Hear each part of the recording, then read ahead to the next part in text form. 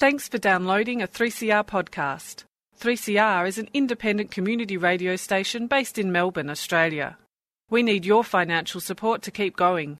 Go to www.3cr.org.au for more information and to donate online. Now stay tuned for your 3CR podcast.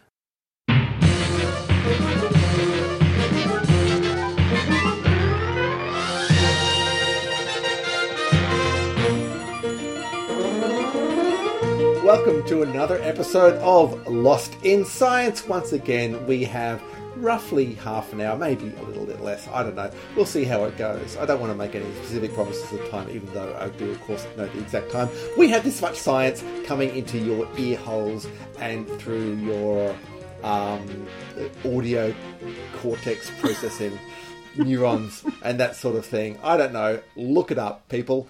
And with me today, I have, of course, Claire and Stu. Claire, hello. What are you talking about today?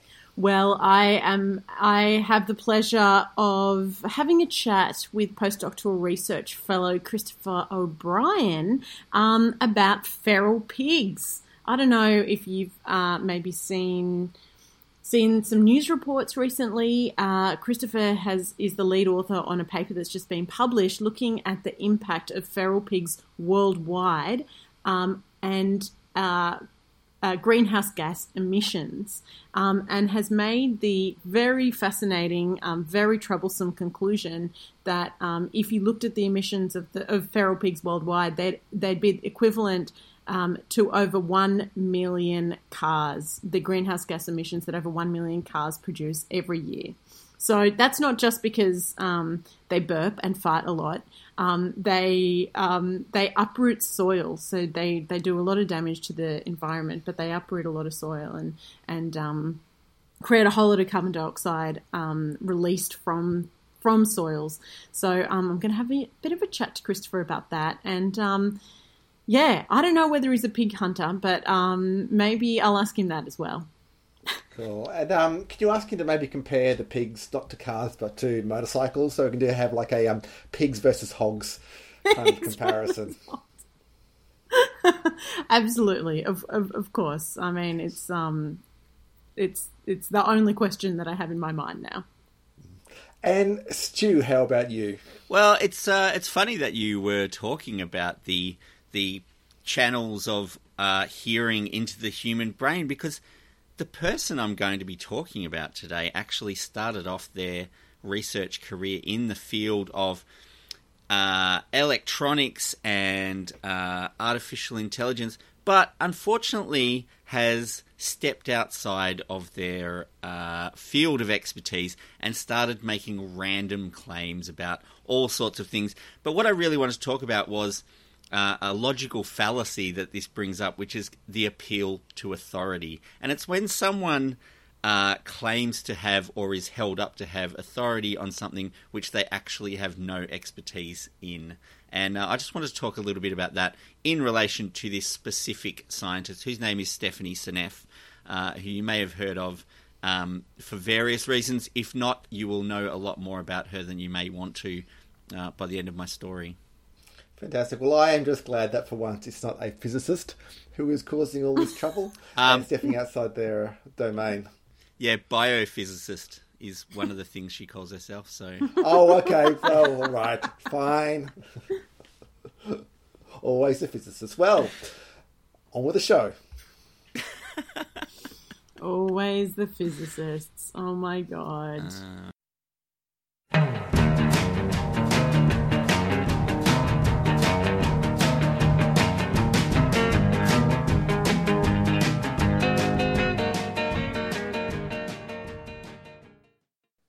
So feral pigs are one of the most dangerous and damaging pest species in Australia. They destroy habitat, they outcompete native species, they cause havoc on farmland.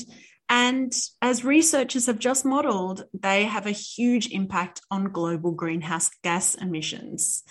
To talk us through this new research on pest pigs, we have postdoctoral research fellow from the University of Queensland, Christopher O'Brien. Christopher, welcome to Lost in Science. Hi, thank you for having me. What is it about feral pigs that causes such serious impacts on the environment?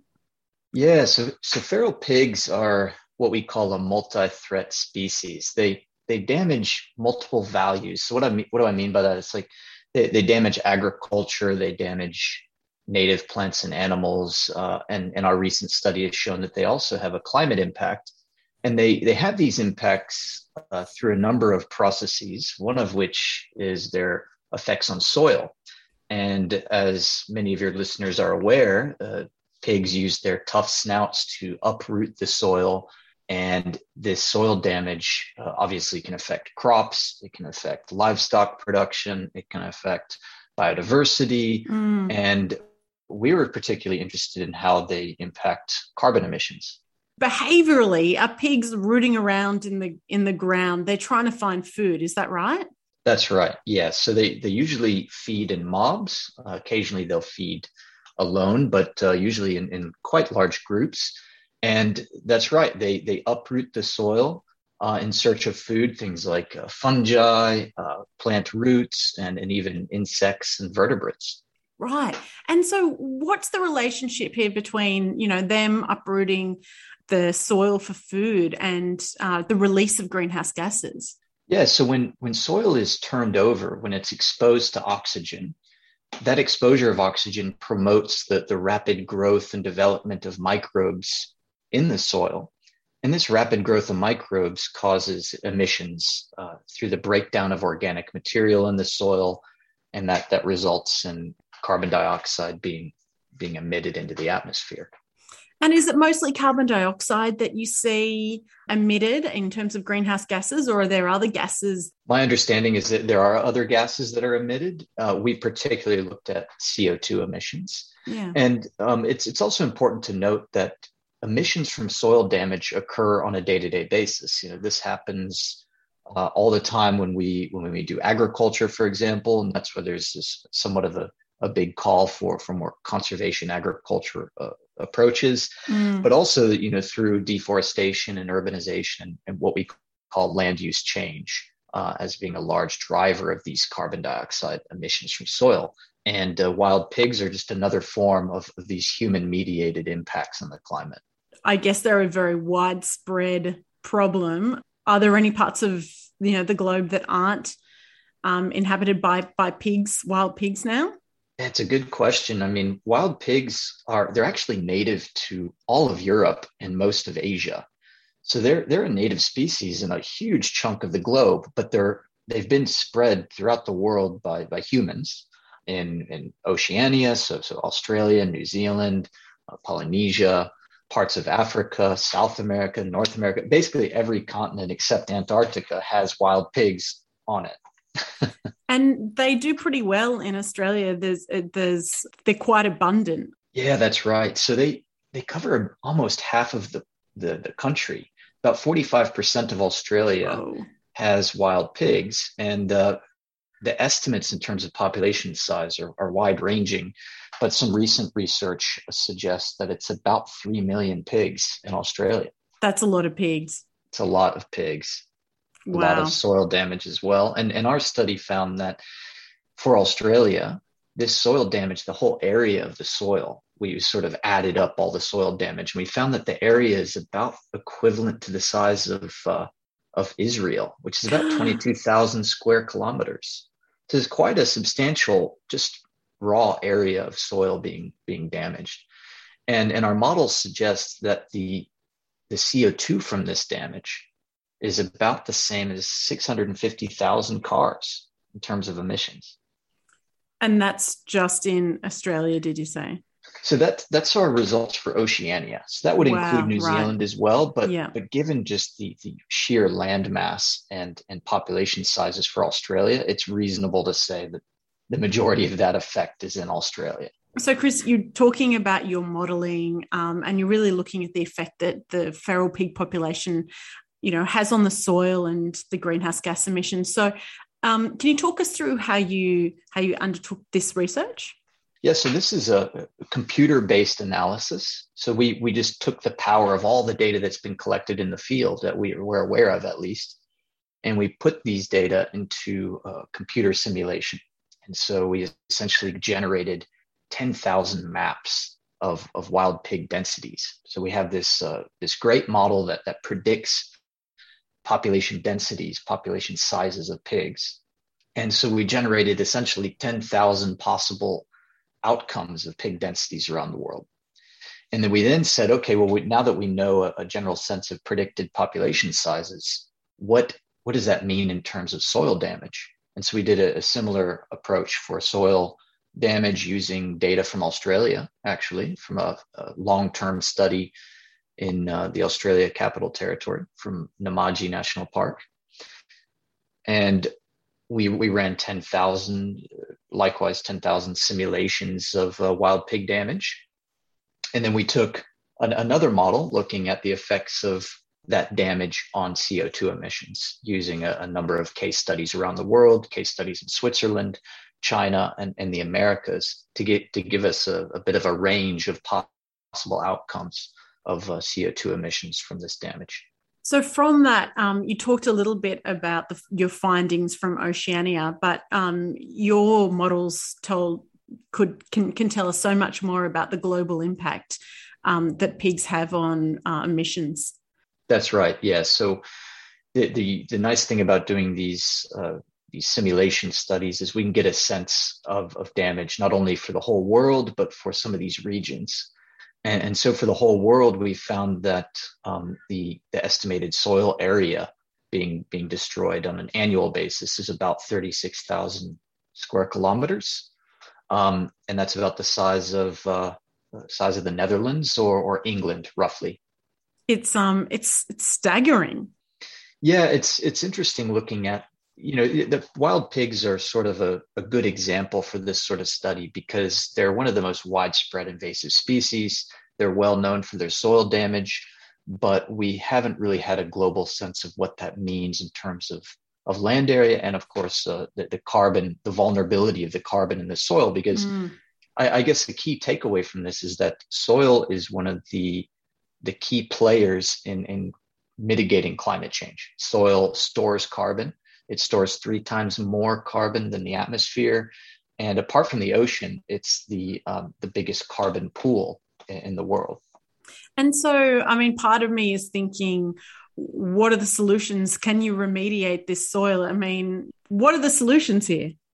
Well, I wish there was a one-off silver bullet. It's an incredibly challenging problem, and anybody who's tried to manage pigs over the years would tell you that it's not an easy thing to fix. So it takes a very context-specific, local-scale approach in some cases, and it also depends on what value you're trying to protect. So if you're trying to protect agricultural lands, the approaches you take might be different than if all you cared about was biodiversity, for example, or if all you cared about was climate impacts. The approaches might be different. And so what do I mean by that? I mean, well, if you spend weeks in a helicopter shooting pigs, trying to manage their populations, well, that also has a carbon footprint that needs to be accounted for if you care about climate impacts. And so there's going to be sort of this cost and benefit assessment looking at, well, how are we managing pigs? What's the net benefit to the climate in terms of CO2 emissions being saved over the long term from reducing pigs? So sorry, that's a long answer to your question, but it's a complicated problem. Does pig shooting have any place in that? Sure, it's definitely one of the approaches that works for reducing pig populations. A challenge is wild pigs reproduce at a rapid rate, so it requires a sustained reduction and a commitment over a long period. And luckily, there's a lot of these efforts are being consolidated in an upcoming feral pig action plan. And that'll be rolling out in September, I understand. So there's a national effort in tackling this problem. And Chris, the modelling that you've done, how do you hope that your research is going to inform, I guess, management of pigs and other feral species or greenhouse gas emission policies as well? Sure, yeah. This study sort of opens the door for us to look at threats to additional values, and in this case, the climate, and how we can harness this sort of approach for getting resources for mitigating threats to the climate, as well as other threats. As we've mentioned, wild pigs damage agriculture. They've been responsible for the extinction of species in Australia, and they're responsible for the decline of a lot of native plants and animals. So their reduction in terms of emissions is a part of that equation when assessing the benefits of wild pig reduction. So as a researcher, my objective is not to necessarily advocate for the eradication of pigs necessarily from this research. My goal is to present the numbers, here's another threat from this widespread pest, and I'll leave it up to the decision makers and the policy makers to decide how they weigh up that information. Well, Christopher, thank you so much for coming on Lost in Science today, talking to us all about the feral pig problem and, offering some insights into what computer modelling can do in terms of climate emissions, research for the future. Thanks for having me. I'm theoretical physicist Sean Carroll, and you're listening to Lost in Science, which is spreading scientific knowledge across multiple branches of the wave function of the universe.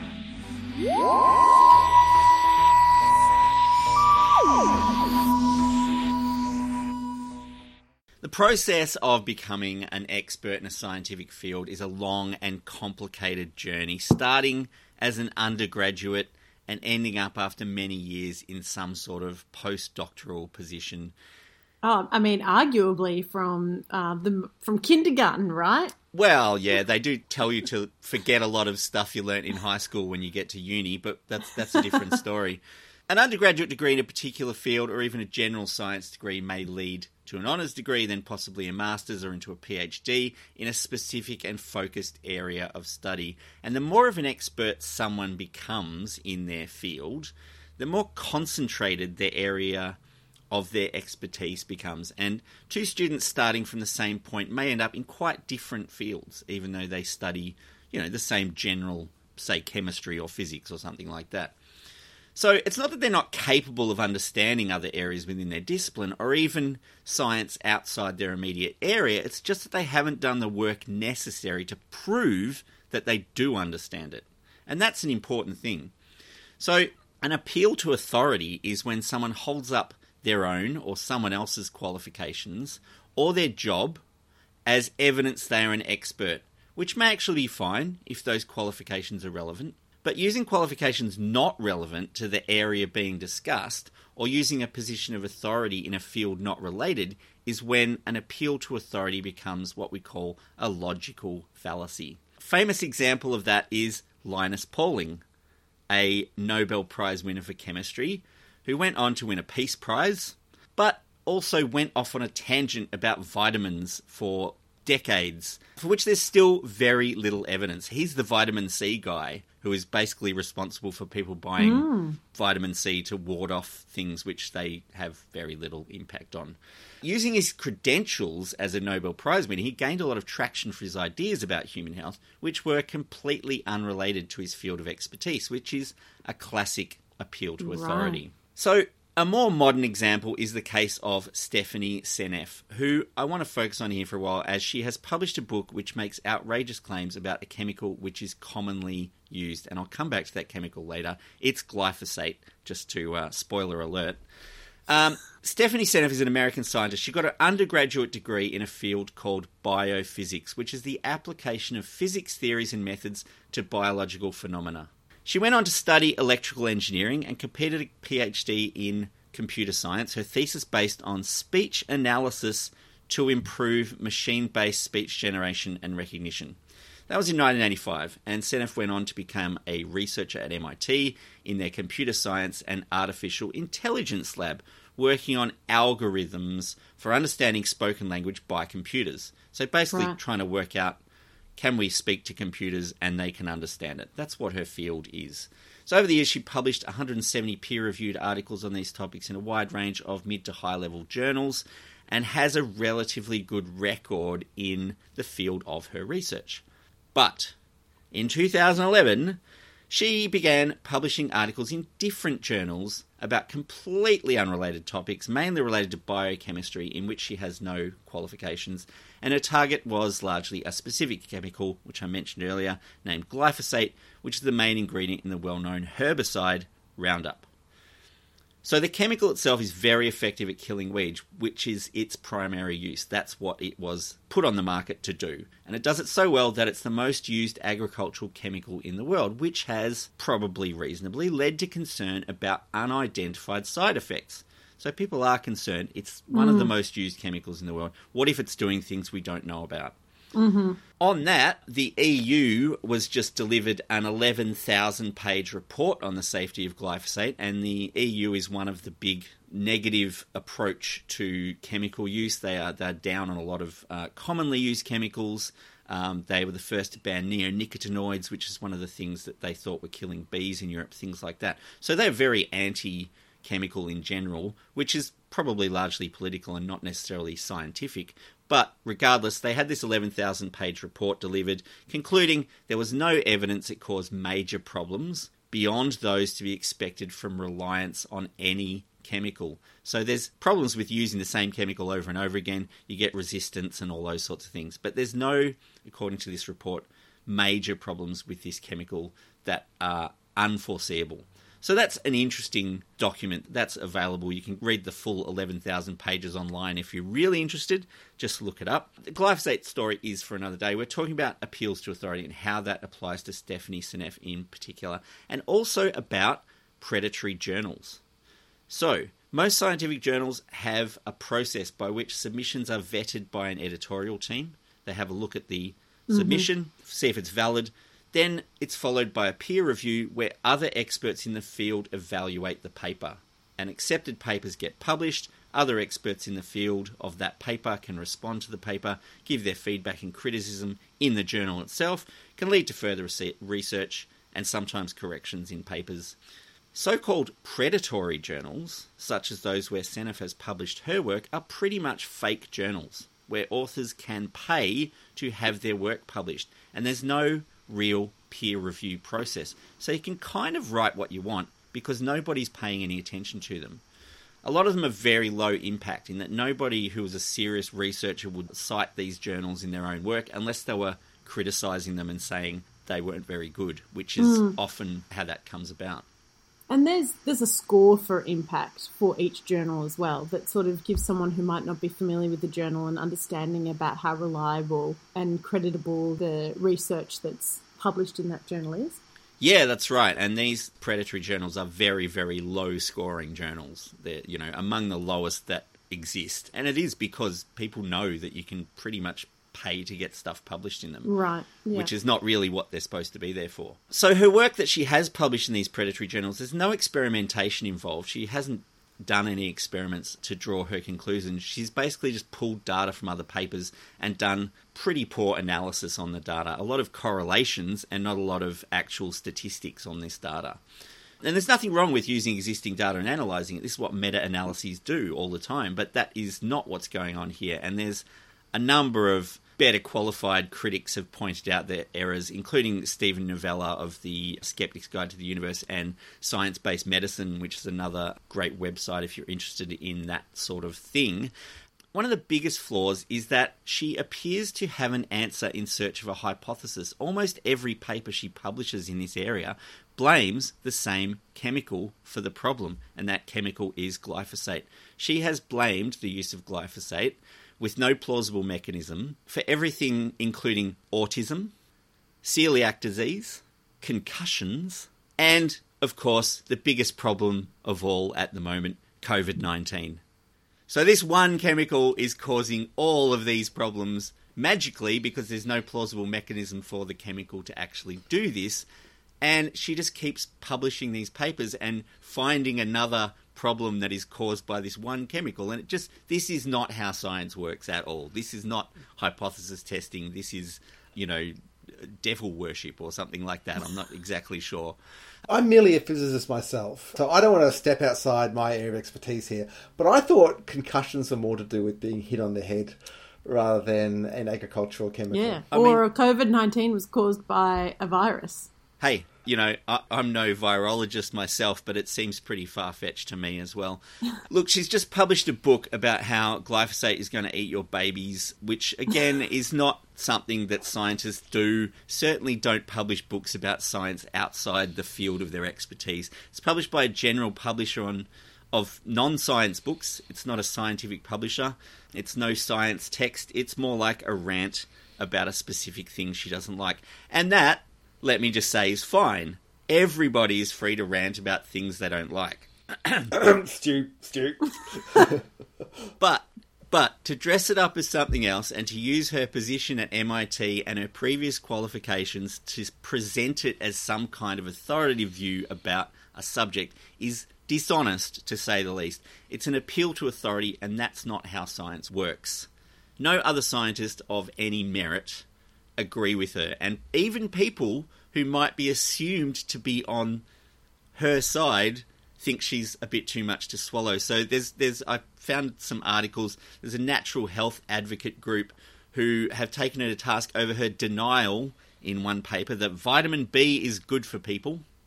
Apparently not. And even one of the biggest pro-organic food advocates in the US, Michael Hansen, who is head of the Consumers Union, who's a sort of a food safety advocacy group in the US, has publicly said she is not to be trusted. So I just wanted to talk a little bit about her. There is a book coming out. You may even see it in Angus and Robertson bookshops, who apparently are going to stock it. Don't buy it. It's a load of rubbish. But ultimately, glyphosate might have some problems, and people are still researching this chemical. But attaching it to every possible human health problem that's claimed to be on the increase is dishonest unless you've got evidence to show how that connection exists and that it actually is there. And using qualifications in one field to promote work in an unrelated area is also the epitome of dishonesty. And that is it for another episode of Lost in Science. Lost in Science is recorded in Melbourne on the lands of the Wurundjeri people of the Kulin Nation for 3CR Community Radio, and it airs across Australia on the Community Radio Network with the support of the Community Broadcasting Foundation. We would love you to get in touch with us. You can email us at lostinsci@gmail.com, or you can find us on Facebook. We are Lost in Science on 3CR. You can find us on Twitter. We are at Lost in Science 1. Or you can find us on your friendly podcast app, where if you have the chance to give us a good rating and a review, please do so, as that will help raise us up in the search rankings and other people can find us. Or you can just listen to us however you have listened to this podcast. Same time every week, Claire, Stu and Chris get Lost in Science!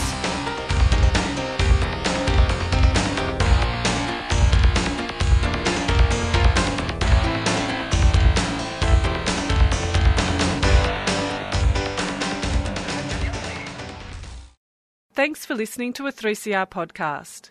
3CR is an independent community radio station based in Melbourne, Australia. We need your financial support to keep going. Go to www.3cr.org.au for more information and to donate online.